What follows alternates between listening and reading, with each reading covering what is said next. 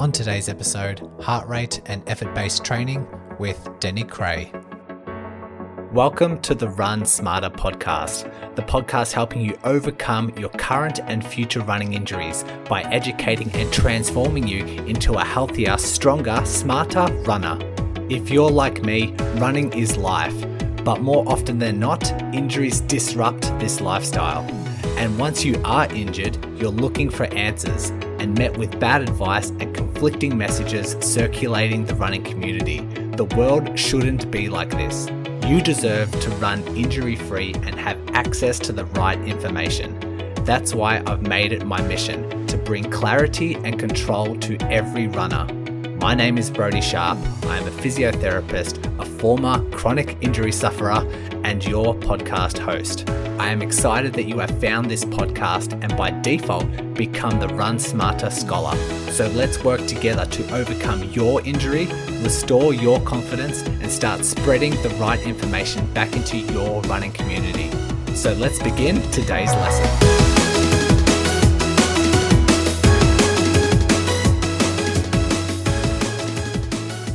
Welcome back, Run Smarter Scholars. We have Denny Krahe joining us today. He is the host of Diz Runs Radio, and we've been, collaborating back and forth for a couple of years now, and thought I'd reached out to him a couple of months ago, actually, and wanted to know, if you ever want to come on, do another episode, just to work together again, that'd be great. And what are you most passionate about, or what do you think runners need to know more about? And he said, heart rate and effort-based training is right up my alley. Very passionate about it, and think runners need to know a lot about it. So that's what we dive into today. We have a ton of Patreon questions coming in. So thanks to all the patrons that have submitted their questions. And there's a fair few interviews coming up over the next couple of weeks. And so patrons are being busy submitting their questions. I haven't really done a lot of interviews of late. I've done a lot of solo episodes, but the interviews are going to come they're going to come in waves very soon, as I've got a fair few scheduled in, and then we'll probably have a break from interviews over the Christmas break, but they'll probably be scheduled out, and they'll kind of come out in segments, and so you probably won't notice much of a dip there. So we talk about heart rate, we talk about effort-based training, the pros and cons for each, how to kind of practically implement each, how to calculate your heart rates or determine a heart rate for you to follow, and what particular ratios you might want to follow, what the benefits are. And then all the Patreon questions are submitted about heart rate zones. Do they change over time? Does it depend on fitness levels? Does it indicate lack of recovery if there's a change or an elevation in heart rate? So we're going to dive into all of those. Once again, seems to be a general theme with my interviews these days, but they're just jam-packed full of value. And so no fluff, and hope you learn a lot. Hopefully it takes away some practical takeaways, and let's dive in. Denny Krahe, thanks for joining me today. Hey, Brody, thanks for having me. Looking forward to a good chat today. Absolutely. I'm looking forward to this topic as well. And a lot of the patrons have been very interested in this. So we've got a ton of questions coming in, which we'll go through in a second. But before we do, for those who aren't familiar with you, do you want to just introduce yourself, introduce your podcast and what you're doing with the running community? Sure. So, like you said, I have a podcast. I guess we'll start there. I've been podcasting now for about closing in on 7.5 years. Diz Runs Radio is the podcast, and you've been fortunate enough, or not fortunate. I've been fortunate enough to have you on the show a couple of times. And the idea is we're just talking about running stuff. And obviously when you were on, I think we talked about running injuries a fair bit, some of your own and just also some stuff in general. But it's just all kinds of running conversations, kind of designed to be the type of conversations you have out on a long run, where you're out with with a couple buddies and you're shooting the breeze, and sometimes you just talk about running, and sometimes you angle off into life and whatever else that the topic kind of, as the conversation just meanders along. And that's what I've been trying to do, and having a good time. And approaching, probably by the time this gets released, approaching episode 1,000, maybe 1,000 out. Yeah, I saw that. 1,000. I saw those episode lists. It's Very bananas. well done. It's one of those, sometimes it almost kind of like some of the running stuff where it's like you don't realize maybe, you get towards the end of the year how many miles you've run or how many kilometers you've run or whatever your metric might be, and you go back and total things up and you're like, well, gosh, how did I get to, a couple thousand miles or 1,500 miles or whatever it is? And it's, it's one cliche, but 1 mile at a time. And it's like, how did I get to 1,000 stinking episodes of the podcast? And it's just been one at a time. But that's the main focus of my podcast, at least, is talking about running. I coach runners. I've been doing that full time now for, I guess, closing in on 4.5 years. I guess getting closer to 5 years now. That's my full time job, and just trying to help runners on social media, answer questions, and put out content once in a while and things like that as well. But have kind of made running my life.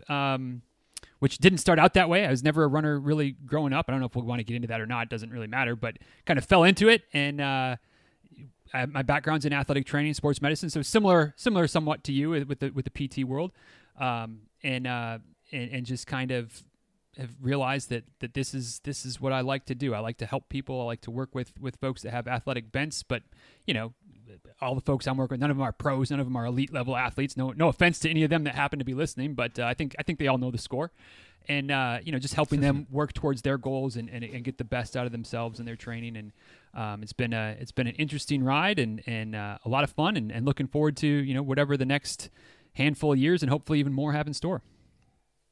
You can definitely hear the passion. You can definitely hear the energy when you start talking about running. And I think you can't get to 1,000 episodes on a podcast and not be like highly passionate and highly energetic about the same topic. And so when we were chatting and coming up with an idea for an interview, you said that one of your passions is around heart rate based training and effort based training.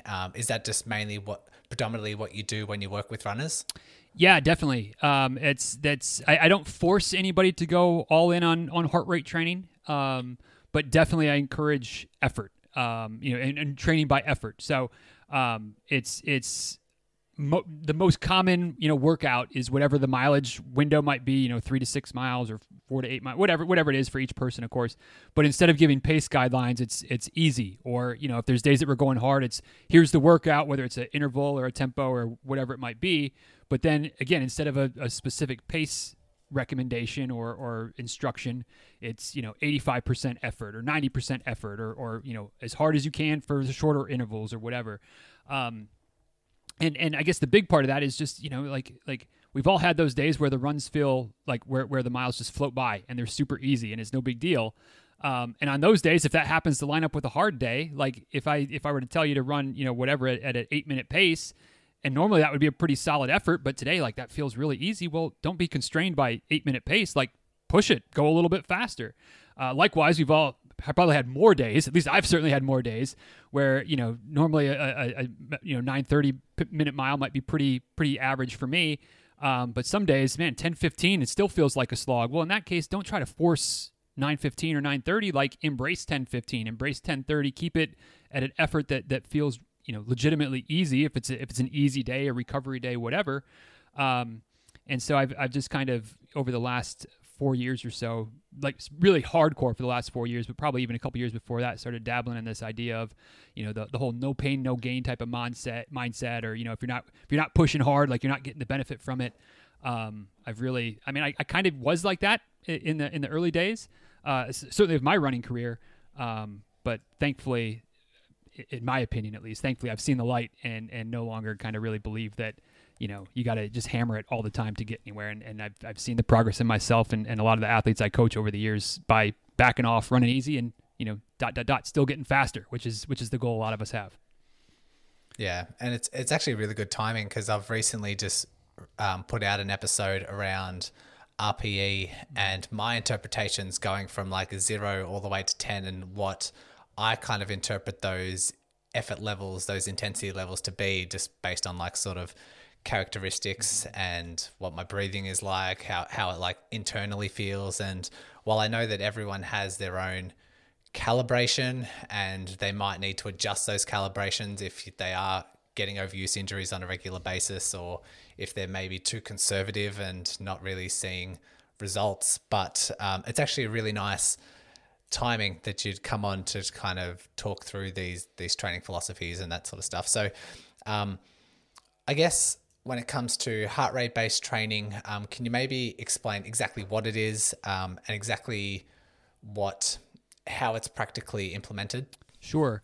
Although when you say exactly, that's a little bit difficult because there are some different takes True. on it, some different slants on it. But basically, like, kind of in general, if you're going to do some type of heart rate based training, you have some type of guideline in terms of a target heart rate that you're trying to either stay within a range of, maybe 140 beats to 160 beats, or obviously sliding scale based on various factors. But maybe you have a window that you're trying to stay in. Maybe like what I tend to do for myself is I just have like an upper limit. And for 99% of my runs, as long as my heart rate stays below 141 beats per minute, I'm happy. I don't care if it's a 119, if it's 125, like as long as I'm not crossing what kind of the aerobic limit or whatever that I've set for myself, based on some formulas and et cetera. We'll get into that, I'm sure, in a minute. But as long as I'm under 141, I'm good. So that's the kind of maybe the first limit, or the first part of your question. What is heart rate training? It's just training based on heart rate data as opposed to pace, or as opposed to something that like with effort based stuff, like you said, RPE, the rate of perceived exertion, and those things are fine. And like I said, I don't force anybody to go heart rate. So I have some athletes that absolutely train by, it felt easy, it felt comfortable, whatever, and that's fine. But that can be a little bit more wishy-washy. What feels fine today maybe feels fine tomorrow, but your heart rate's a little bit higher, so maybe it's not as easy as you think. Like there's just a little bit more gray area there, versus if you've got the heart rate data or the information on your watch or whatever, you can kind of see how hard is my body working based on the heart rate. It's a little less subjective, a little more objective, which can help things to be a little bit more consistent. But so that's the first part of the question. I apologize. I feel like as a podcast host, I should be able to answer a two-part question since I ask them all the time. What was the second part of the question again? Let me maybe rephrase the second part of the question. So when you say you have a window or a limit to stick to, is that limit changing per workout? Like you're saying, okay, this is my harder workout, or this is my slow, easy run, therefore I need to allocate the limit and stick to under that. And so it's changing constantly throughout the week? Yes, absolutely. So depending on exactly which kind of train of thought you want to follow in terms of heart rate training. Some lines, and admittedly, the one that I'm mostly aligned with for myself personally is that pretty much everything is easy. I do one hard workout per month typically, and everything else, whether it's a long run, whether it's a short run, whether it's whatever, I'm only just worried about staying below my number. But for certainly some of the athletes I coach, and certainly just in general, you might have 2 or 3 easy runs during the week that those you're just staying below a certain number, and then you might have like a tempo type of run that you're trying to stay your heart rate in a higher window, because obviously a tempo run, again, and it's kind of can be interchangeable to paces. So for a tempo run, maybe you might be looking for a pace of 8 minute per mile to 8:15, or I'm going to apologize for not being able to do the conversions to the kilometers per hour there. I can be close, but I know if I tried to get too detailed, I'd throw it way off. But whatever your window might be, maybe that would be one way of doing it, but heart rate could be the same thing. So if you're normally, like for me, trying to stay below 141, if I was doing a tempo run, maybe my window would be 155 to 163. And I'm just making up those numbers. There's nothing magical about those numbers, but I would have a window where I was trying to keep my heart rate so that I was in kind of that tempo effort of, it's hard, but it's not a full all-out sprint, of course, but I'm not going to let myself drift back down into easy. I've got a range I'm trying to be in. And then of course, if you were doing some type of sprint or interval or something like that, you could have even, a higher level. Like I mentioned earlier with when I would encourage my athletes to go hard. If somebody was really locked in on heart rate, then maybe instead of just giving them a hard, I would give them a window, a 165 to 170, or depending on what the workout specifics were. So absolutely, just like how you might set up your workouts or your runs throughout the week based on different paces for different type of workouts, you would do the same type of thing with heart rate, or effort, or RPE as well. Just that way, instead of, you're a little bit easier to, or maybe not easier, but a little more able to embrace how your body's actually feeling that day, and adjusting up or down based on what the heart rate's saying, as opposed to you're trying to hit a pace, but on that day your body's just not doing it. And so you might feel a little more defeated that way versus, hey, I got my heart rate where I want it to be. So, that's going to be good enough. Yeah, I think what you're talking about when you said it's like a number that you stick to, there's less wishy-washy, subjective kind of internal processing that's required or awareness that's required. Because I instantly think about a beginner runner who hasn't really done RPEs or effort-based stuff before and doesn't really have much of, they're not really fine-tuned, honed in on what their body's doing. And instead, they follow a number. It's just like a really simple process. And I do know, like in the past, when it comes to effort-based stuff or interpreting RPE, it does require a lot of practice, and it requires, when I'm feeling this way, like you're basing it off experience and like months, years of experience. And the more you hone in on it, the finer tuned you get. Mm-hmm. But for beginners, that's not possible because they don't have that experience. And so sticking to a number that's just on your watch or getting alerts as soon as your heart rate clicks up above a certain intensity is just like super easy to follow. I do see people have certain heart rate zones, and they have the goals of like, I'll spend this amount of time in zone 3 or zone 4, or I only keep to say zone 2. How does one calculate those zones or find those zones? And I know you say there's different training philosophies in terms of how often to spend in those zones, but can you maybe explain exactly what they are and how we determine those? Sure. I'll do my best, and I'll admit that I have a bit of bias here. Maybe not bias, but a prejudice maybe is the better word, in that I feel like in most, and maybe not in most cases, but in there's a possibility of things becoming more confusing or more complicated than they need to be when you start having a bunch of different zones, which is why I like just having one number that I have to stay under. You keep it simple type of philosophy. But you might look on your watch. You finish your run and you look on your watch the data, and it says you spent X amount of percentage in zone 1 and zone 2 and zone 3 or whatever. Basically, those are just it's formulas, and again, there's a whole host of formulas out there that you can find and adjust and figure out. But basically, the percentages of like maximum heart rate. So like zone 1 and zone 2 typically tend to be what you would consider more of your aerobic level training. Your sublactate threshold is another term that people throw around. Aerobic. Those where I would call them easy, would be kind of zone 1, zone 2 typically. And so those are the ones that I personally feel and professionally feel should make up like kind of the bulk of your training diet, because those are the ones that are building your aerobic system, a little bit less stress and strain on the body, so you can maybe reduce your risk of wear and tear injuries that way. Certainly can't eliminate them. I wish we could, but you can at least try to minimize the risk a little bit. And those are the runs, especially for longer distance runners, building that aerobic system. That's like kind of all endurance, mostly endurance. It's the stuff that's going to keep you going, at the end of your half marathons, the end of your marathons, try to keep you from fading as much, which is a lot of times where people run into problems. And certainly I'm guilty, or maybe not guilty, but have been that guy that started off great and everything was going good. And then the last 5K, the last 10K, whatever, things really fall apart and you lose so much time at the end, and it's not a top speed issue, it's an endurance issue, or it's a pacing issue that may have happened earlier as well. So by training aerobically, which again, zone 1, zone 2, you can really help to set yourself up to try to maintain that pace towards the end, finish strong, etc. You start getting into zone 3, zone 4, zone 5, that's different kind of levels of higher intensity, typically, certainly, and starting to get more into bringing the anaerobic system into play. And without trying to go too deep down the physiology rabbit hole, you start getting anaerobic. That means that you're working harder than you can fuel via oxygen, which would be the aerobic system. So our bodies are capable of doing that. That's what sprinting is. That's what any type of explosive movements are, all anaerobic type of movements.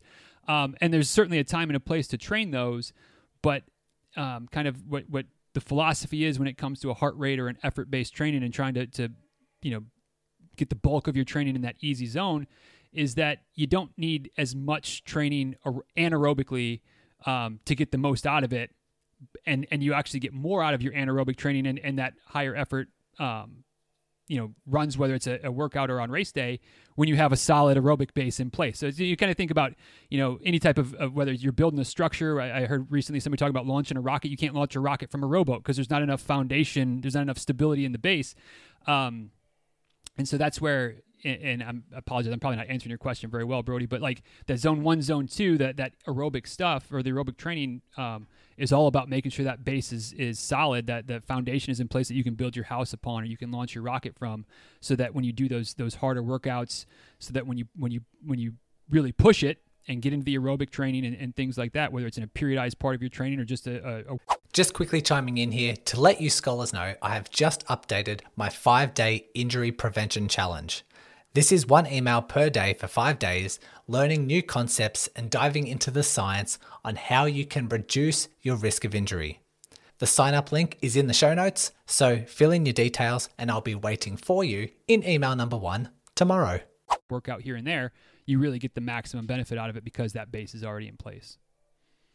Yeah, and all of those are derived from your maximum heart rate. So you're going off percentages of your maximum heart rate. And I guess when it comes to establishing those different zones, are they just like loose calculations? Does someone just create that off? I know that age and calculating max heart rate off age is a very loose but commonly used calculation. Is that kind of what we're talking about? Yeah, in most cases, and that the ones that, like, again, when you look on your watch and they've got the zones calculated there, those are all just kind of, it's a general formula where you put your age in, probably gender, things like that, and it's going to calculate your zones for you. And that's I don't want to say that's not necessarily ideal, but that's not a bad place to start, is with something simple. You can get more in depth. You can do various tests. There's lactate threshold tests. There's maximum heart rate tests that you can do as far as like, run in hill repeats, and then you take the average of your heart rate when you're full sprinting up a hill. Like to me, they're a little bit complicated. And again, going back to my philosophy of trying to keep things simple, I'm fine with a simple formula. But sometimes you want to see, maybe you can get a few more beats out of it, or maybe you want to double check, like, does the simple formula line up with the more complicated formula? You can take it all the way up to like a treadmill stress test in a physiology lab where they'll strap you up with the mask to measure your VO2. Well, they'll measure your VO2 as well, but they'll measure your the carbon dioxide coming out, and then that helps to figure out where you tip over from aerobically to anaerobically, and then they can help figure out where those thresholds are and what your max heart rate is, et cetera, et cetera. But yeah, I like to keep it simple. I'm a math guy, but when it comes to this, simple formula, and I am a proponent of the Maffetone method or the Maffetone formula, which is just simply, that one can get a little bit, not complicated, but you can add some layers to it. But the base formula is just 180 beats minus your age. So for me, I'm 39, which is where, if you want to do the math, that puts me at the 141 that I talked about earlier. So that's just where I set it. There are some adjustments you can make based on injuries or amount of time you've been training or whatever to lower it up or down a little bit more to make it a little bit more fine-tuned to each individual. But that's the formula that I use, not because it's the best, but because it's the simplest. And when I actually got started with it, I did, I took my 180 minus my age, which I think at that time I was 35. So, it was 145. And then I did one of the fancier calculations of formula and weight and, heart rates and all those types of things, or an age. And I think I came out to like 141.2. And so I was just like, I'll just make it 141. That's the lower. I'll err on the side of it being lower. And that'll be fine. And so the plus to that is I haven't had to adjust my maximum limit on my watch for the last 4 years, because as I've getting older, I'm still at 141. So whatever, we're still fine there. But I guess next year I'll have to bump it down to 140, since I'll be turning the big 40, and actually in just a couple more few weeks. But yeah, that's the formula I use. You can get complicated, and some people try to push back and be like, well, 180 minus your age is just too one size fits all. I want to really squeeze it in, and usually it ends up being 1 or 2 beats one way or the other. So it's fine, go for it, but keep it simple as far as I'm concerned. I like how you start off simple, like just the simpler the better, and then see how it goes. And based on that, you can make like little adjustments in the dials here and there if it's not really agreeing with you. And sort of what you talk about with the MAF method, it's finding a heart rate score or finding a MAF score, and just close to all, most of your training is just keeping under that, for those who aren't really familiar with that particular method. But I did want to talk about the benefits and limitations of like the the heart rate and effort-based sort of stuff, but we've kind of delved into most of it. But so what I might do is I might kind of reiterate a few of these, what we've already talked about. And if you want to jump in and add any others, let me know. So what it seems like for the heart rate training, first of all, really simple. Like when it comes to the benefits, you're just following a score, which is, for beginner runners, can be really, really nice to do. It's kind of calculating intensity as well. And you can, depending on your actual training method, you can just follow the numbers. And I guess with heart rate training, with limitations, like I say, it is loosely based off some zones, but you can always just start there and see how it goes. The other limitations that I would think of when it comes to heart rate is the other variables outside of exercise that affect your heart rate. And so it would be like diet, caffeine, heat, like those sort of things, stress, yep. all of those sort of things that can manipulate heart rate and then carry over into your training. Are there any ways to mitigate that, or are there any approaches that you might suggest, or are we happy with a few of those inaccuracies and then just the bulk of your training is just, even if there are some inaccuracies, that's okay? Yeah, and I think that it kind of depends on a few variables, but I get the original, kind of point of the question is absolutely other things can affect it. And what I've found for myself, and I fully recognize it doesn't work necessarily for everybody, but if I get my runs in first thing in the morning, and let the record show I've not been a morning person pretty much my entire life, but when it comes to heart rate training, it's a game changer running at 5 or 6 in the morning versus even 8 or 9 in the morning. Where I live, in the U.S., I live in Florida, which is hot, humid, 12 months, well, maybe 10 months out of the year.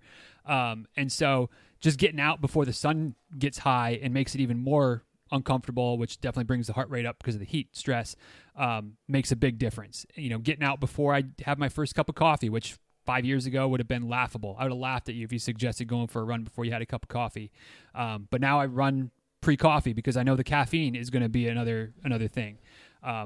First thing in the morning, 5 or 6 o'clock in the morning, hopefully life hasn't gotten crazy, work hasn't gotten crazy. You don't have the random emails that cause all kinds of stress, or the boss hollering at you, or your spouse or partner or your kids or what, like all of those things that are natural, normal, everyday parts of life don't tend to happen as much at 5 a.m. as they do at 10 a.m., 5 p.m., etc. So, I just try to mitigate all those extra stressors and all those extra outside influences as much as possible by getting my runs done first thing in the morning. And of course, there's also some of those benefits of getting the exercise done, getting the blood flowing, the endorphins and things like that help set the day up well.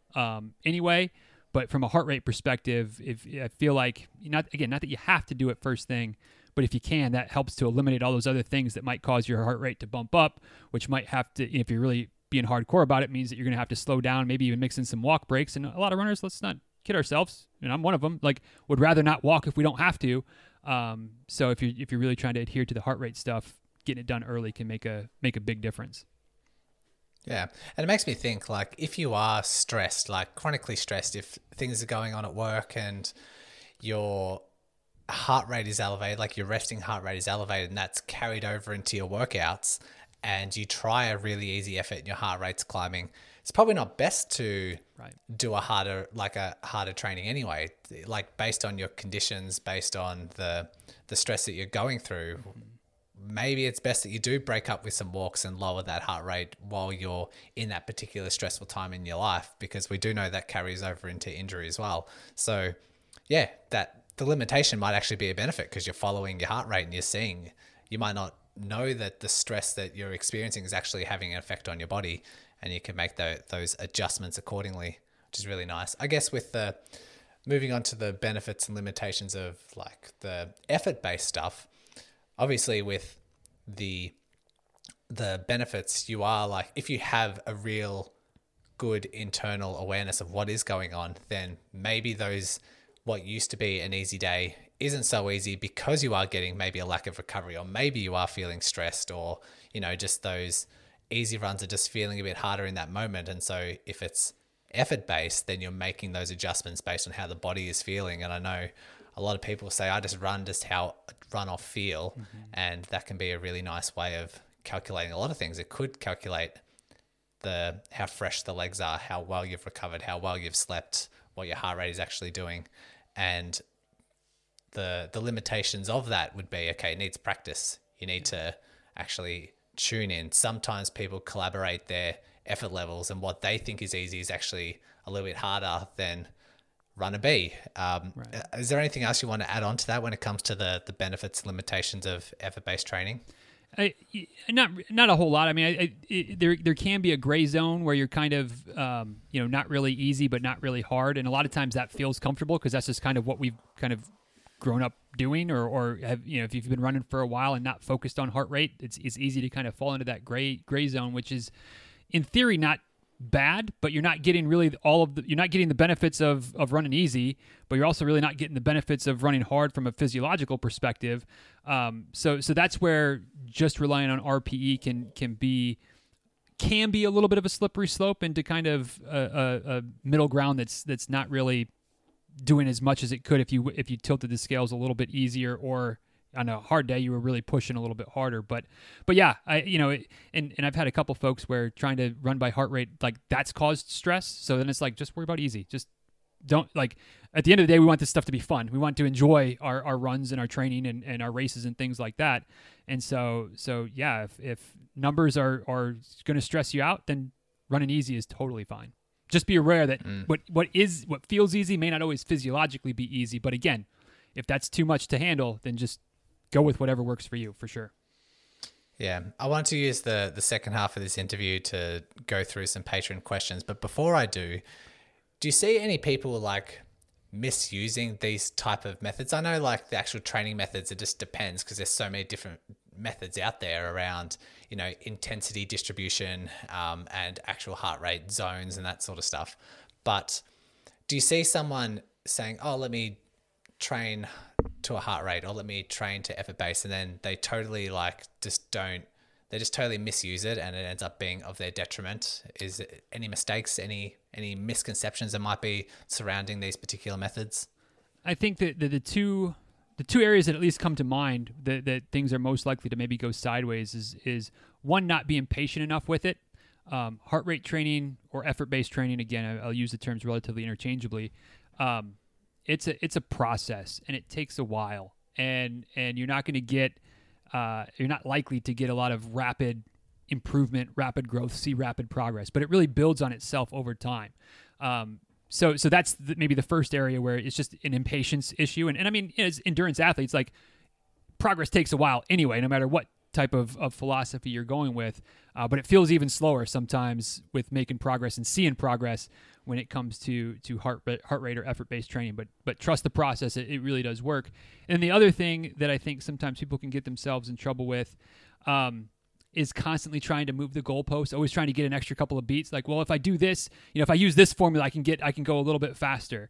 And, well, who says that, whatever, 146 is the exact number? Maybe, 148 is probably okay. And then pretty soon it's 140. Well, now it's 150. And you kind of get that drift of what your target is. And then that gets you back into that gray zone or gray area where it's not really easy. So you're not going to get the benefits, or you're not going to get the full benefits, which means the progress is going to take even longer, which means that you're more likely to get frustrated and throw your hands up and say, oh, forget about it. Like, we'll just go back to just hammering, because at least that way I felt like I was getting a good hard workout in, and I felt like my 5K times were improving or whatever.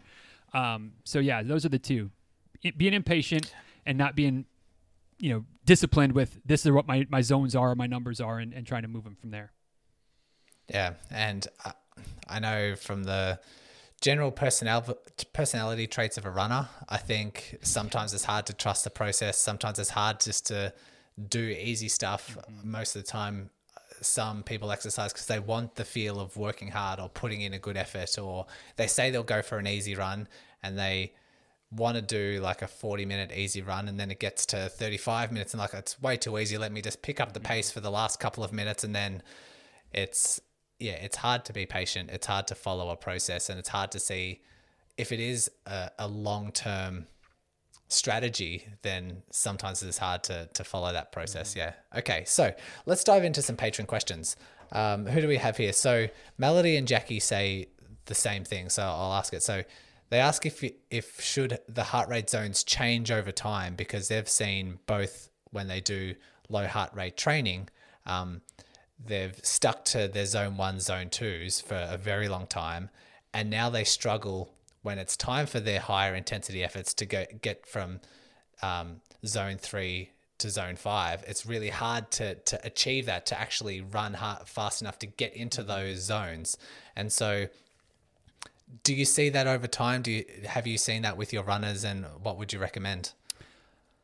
Honestly, the way I'm understanding the question for both Melody and Jackie is that means that you're doing it spot on. And the reason for that is that if your aerobic system, your aerobic base is improving so much that it becomes harder to take your heart rate up that to those higher levels, like that's kind of what we want. I've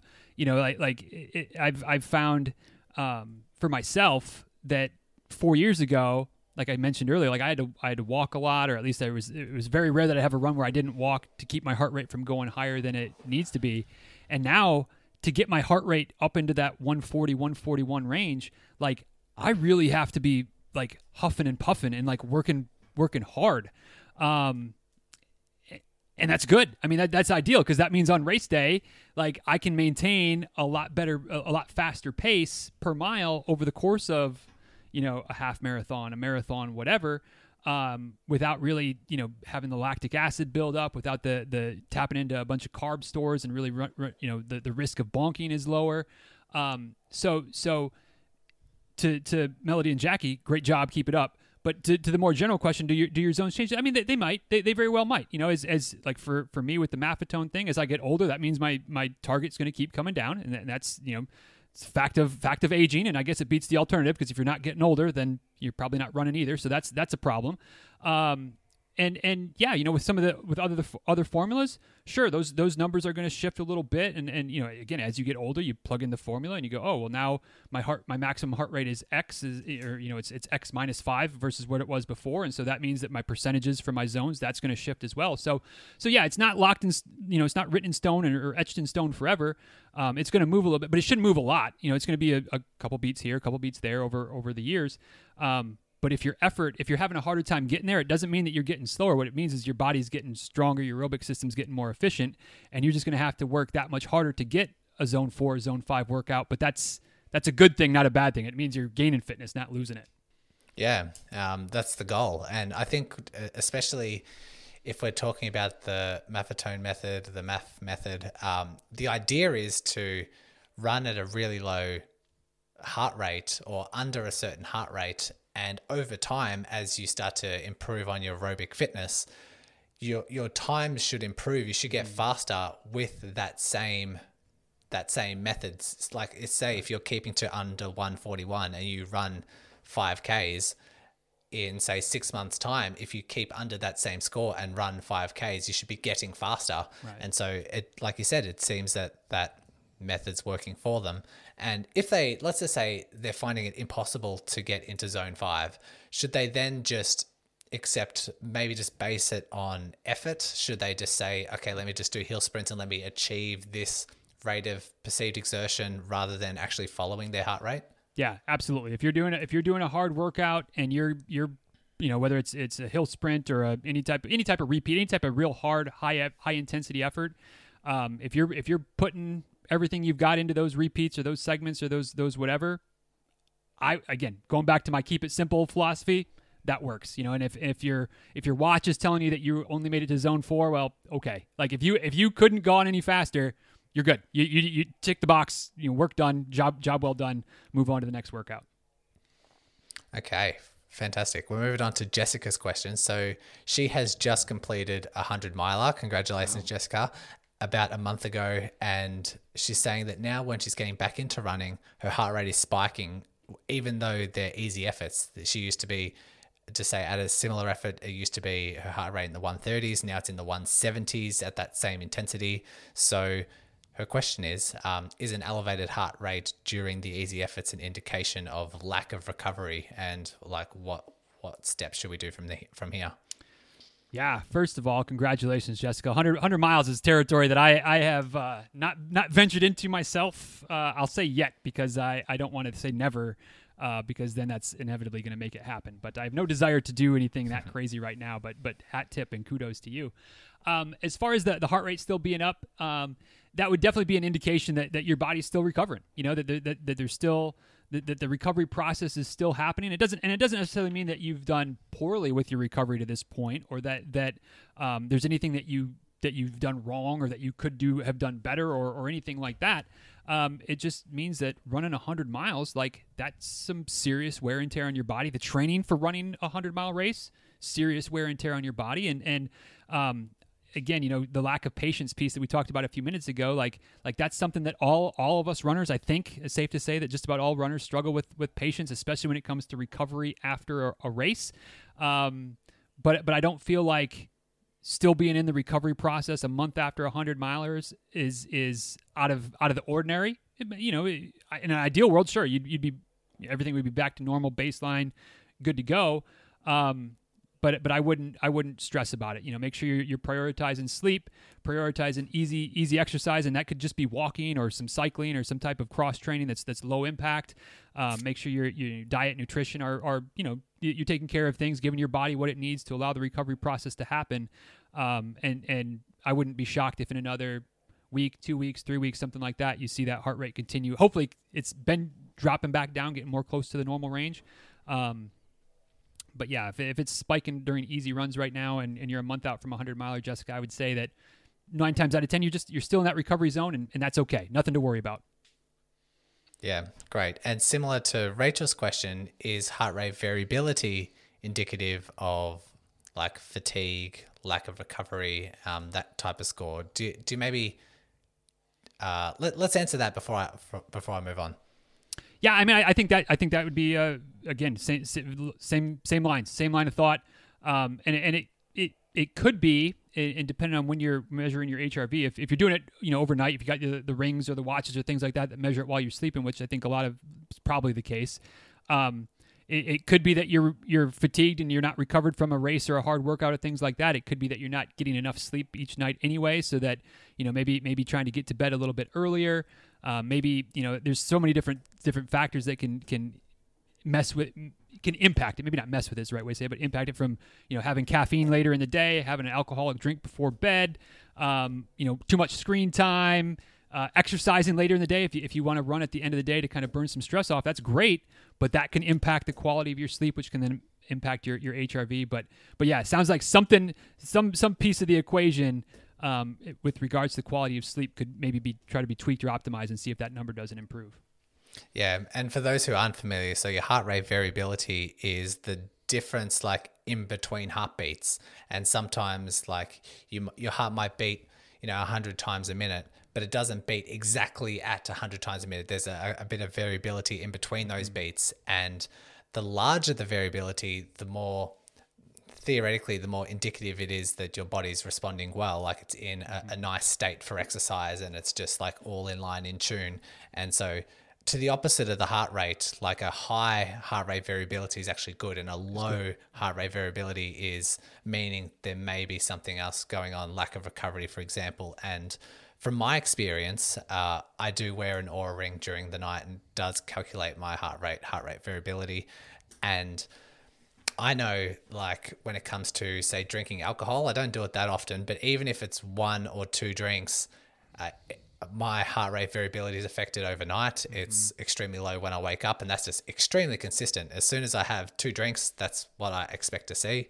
And the other thing is when I have done harder efforts, so every time I race a triathlon, like even if it's a sprint distance triathlon, and I sleep well, my recovery's good, my nutrition's good, my heart rate variability is low for 3 or 4 days. I'm actually quite surprised at how low it is, and how long that lasts for until it starts ticking back up again. And so that's been extremely consistent with every triathlon that I've done. And it has actually surprised me how consistent that pattern is.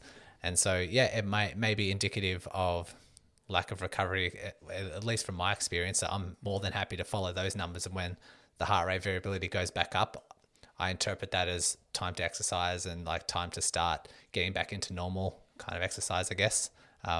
That's just my experience. I'm not throwing that as scientific, but just that's the pattern definitely that I've seen. Anything you want to add before I move on to Alan's question? I'll just second the same type of patterns I've noticed as well. So, again, not that makes it conclusive, but that's the trend. That's the theory behind heart rate variability, and so focusing on some of those other factors hopefully will help you, Rachel. Yeah. Ellen's helping someone out, and she said that would the heart rate based training program like the MAF method be suitable for a beginner? She is currently coaching or helping someone out who is a new runner, is a bit overweight and quite unfit just getting into exercise, and has a very high heart rate, and it just spikes like really quickly. But if we're trying to keep under a certain MAF score, so maybe that's really, really hard to do, maybe unachievable. So would that particular process, the following like a MAF method, would that be suitable for this particular person?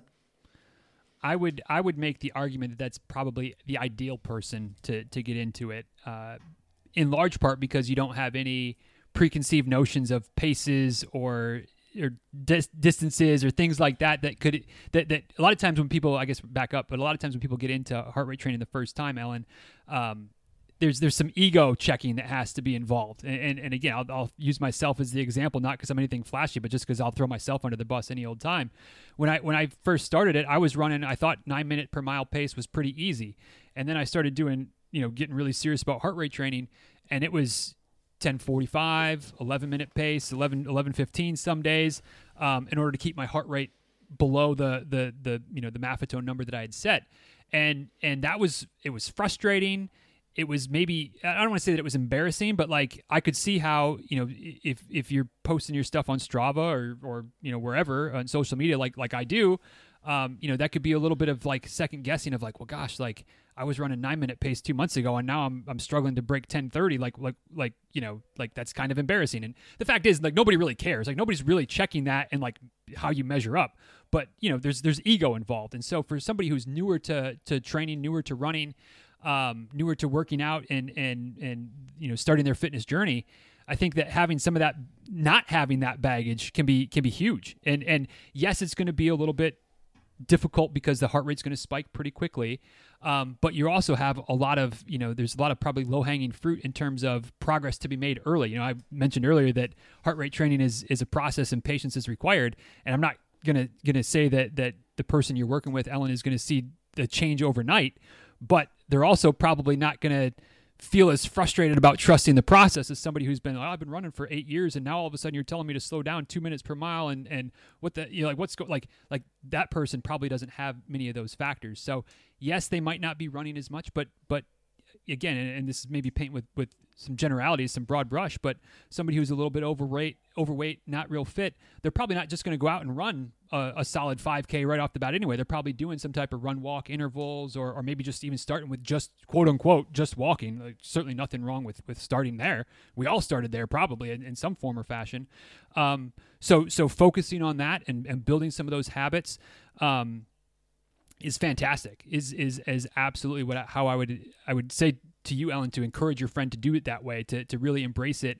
And the other thing that is easy to maybe overlook, but again, for somebody like this who's new to fitness and doesn't have a lot of experience and a lot of history doing the Maffetone or heart rate or effort or whatever we want to talk about, it's going to be a lot less probably uncomfortable in terms of soreness and aches and pains and things like that in the early stages, because you're not pushing as hard, because you're not trying to hammer and see how far you can run and how fast you can run or things like that. So that's, in theory, going to make it more likely that they're going to stick with it long term and really develop a good, healthy habit going forward, because they're not going to run one day and then be like, gosh, I can't even get out of bed for the next 3 days because I'm so sore. My knees hurt and my back hurts and my hips hurt and my calves and everything. Like, it still might have some discomfort, of course, because they're going to be working their body in different ways, but it hopefully will be lessened, which will make them more encouraged to get back out there the next day for their walk and maybe mix in a couple run intervals and things like that. So long-winded way of saying, if you haven't figured out, I'm a long-winded guy. But Ellen, I love it for somebody who's new to training. Absolutely, I would encourage you to encourage it and support it and cheer them on, and hopefully they'll find that it really works for them going forward. Yeah, like as soon as you started answering that question, I wrote down a couple of things. I wrote down maybe some cross-training options might actually keep the heart rate a little bit lower, because running is like whole entire body. It's like it would climb the heart rate quite quickly. Whereas if you're just, say, using the legs, if it's like low intensity on a bike or if it's a cross trainer or something, that might be a really nice option, as well as the walk running, which is the other thing that I wrote down is you can just do a lot of walking, and it might just be, 60 seconds of walking and then 15 seconds of just a jog and just see how that goes. But the other thing I wrote down, which you highlighted perfectly, was just what we discussed before. It's just being patient, just trusting the process and reaping the rewards slowly as it starts to have effect and starts to show effect. And that's great. You answered that one perfectly. And lastly, Paul asks, which is very, very similar. Paul has tried the MAF method and his heart rate score is 141 and feels too easy, and he has to do a fair few walks. Walks are required for him to maintain underneath that 141 MAF score, and believes that his actual heart rate is significantly higher than an average person. He thinks it's like around 200 or something. So is it worth trying another heart rate method, or is it just about adjusting heart rate or just sticking to the process? What do you think? Yeah, Paul, it's a little bit tricky, and you're probably not going to like my gut instinct is to say to just stick with it, and as you continue to be disciplined and staying under that 141 number, you'll in theory, and certainly everybody's an N equals 1, so I'm not promising that this is going to happen for every single person, but in general, that as your aerobic system continues to get stronger, your aerobic capacity, or not your aerobic capacity, but your aerobic endurance, your aerobic base continues to build, you'll find that you aren't walking as much, maybe not even walking at all, and still keeping your heart rate under that number. That said, and to kind of circle back to something I said earlier, if trying to keep your heart rate there is sapping all the fun and the joy, and you're like, God, this just sucks, like this is not what I want to do, then by all means explore whether it's different formulas, whether it's different methods, maybe something like an 80-20 where you still kind of have some type of, like that one's more of a lactate threshold number, but it's still the same type of principle. But instead of trying to keep every run there, it's like, let's keep 80% of our runs below the lactate threshold, and then 20% we can blow it out, and you can push and you can go hard. And maybe that gives you enough of those days that you don't have to worry about keeping your heart rate low, that brings some of the fun back, but you're still getting a lot of the benefit because 80% of your runs are going to be in that lower intensity zone. But yeah, I mean, I'll admit again that I think I said this earlier, but I'm biased towards the Maffetone method. I've seen it work so wonderfully for me. I've seen it work so wonderfully for the handful of folks that I work with that really have committed to it and have locked into it. That I believe that it's pretty darn good, that the science is pretty strong.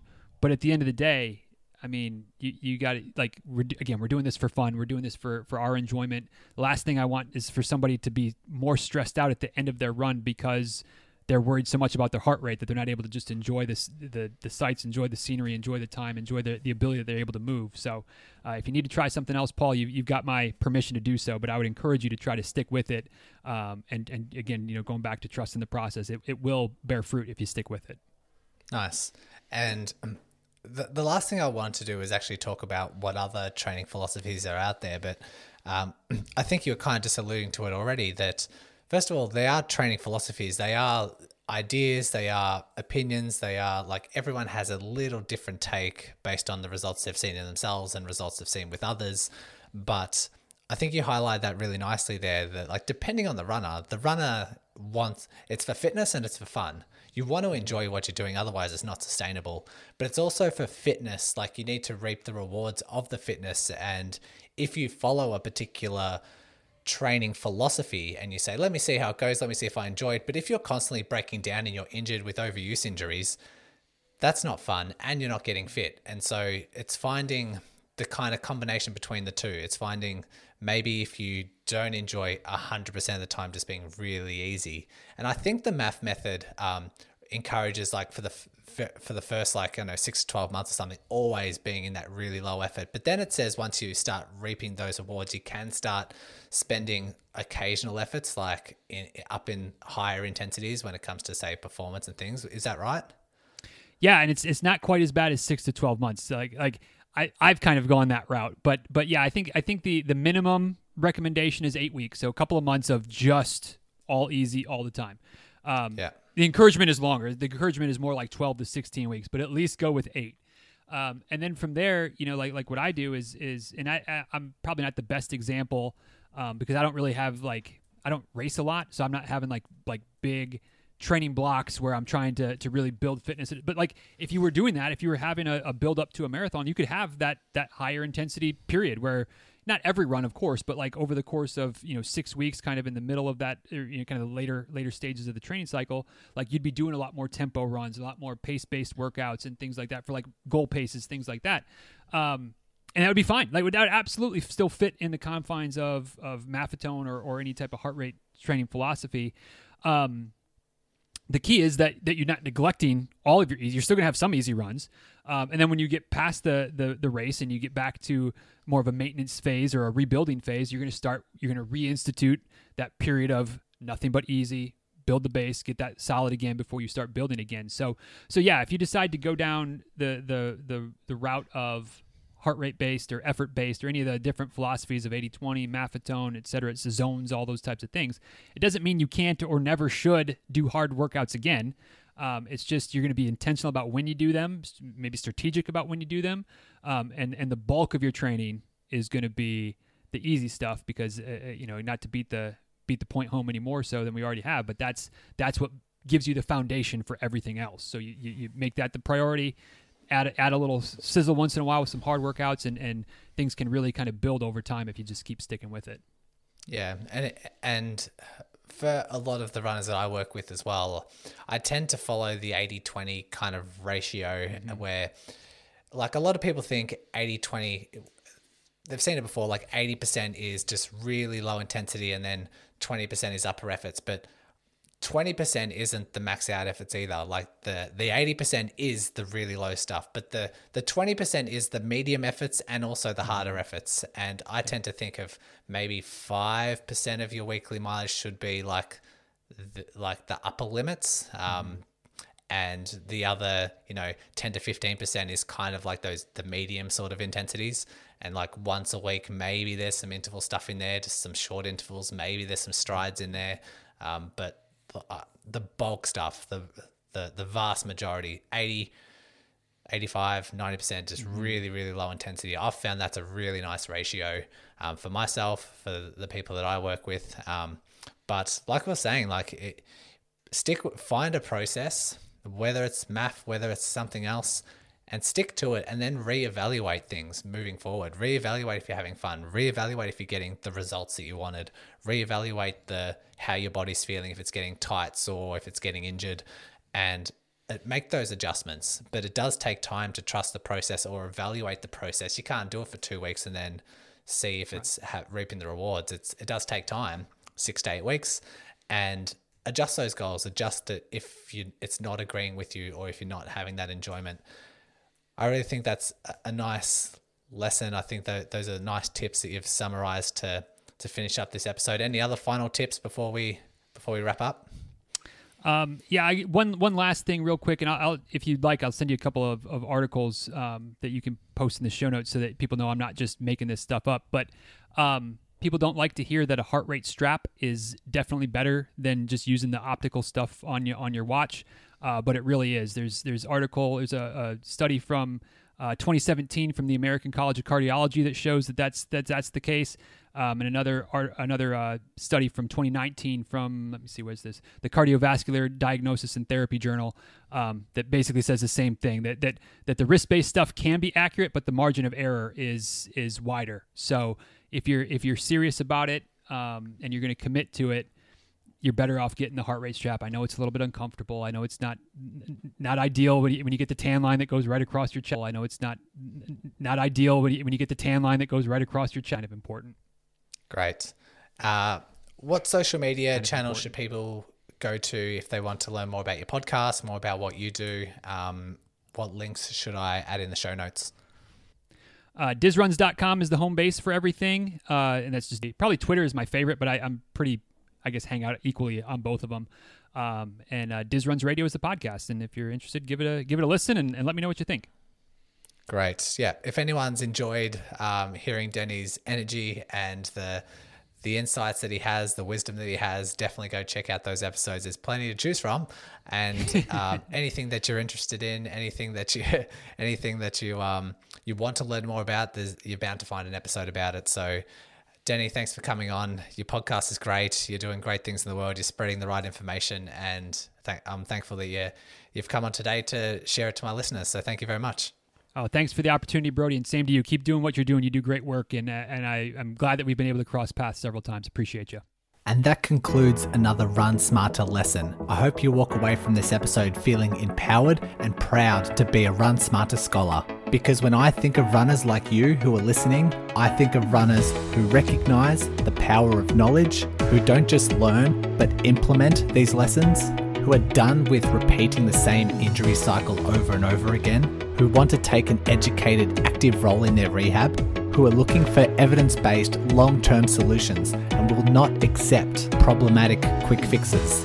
And last but not least, who serve a cause bigger than themselves and pass on the right information to other runners who need it. I look forward to bringing you another episode and helping you on your Run Smarter path.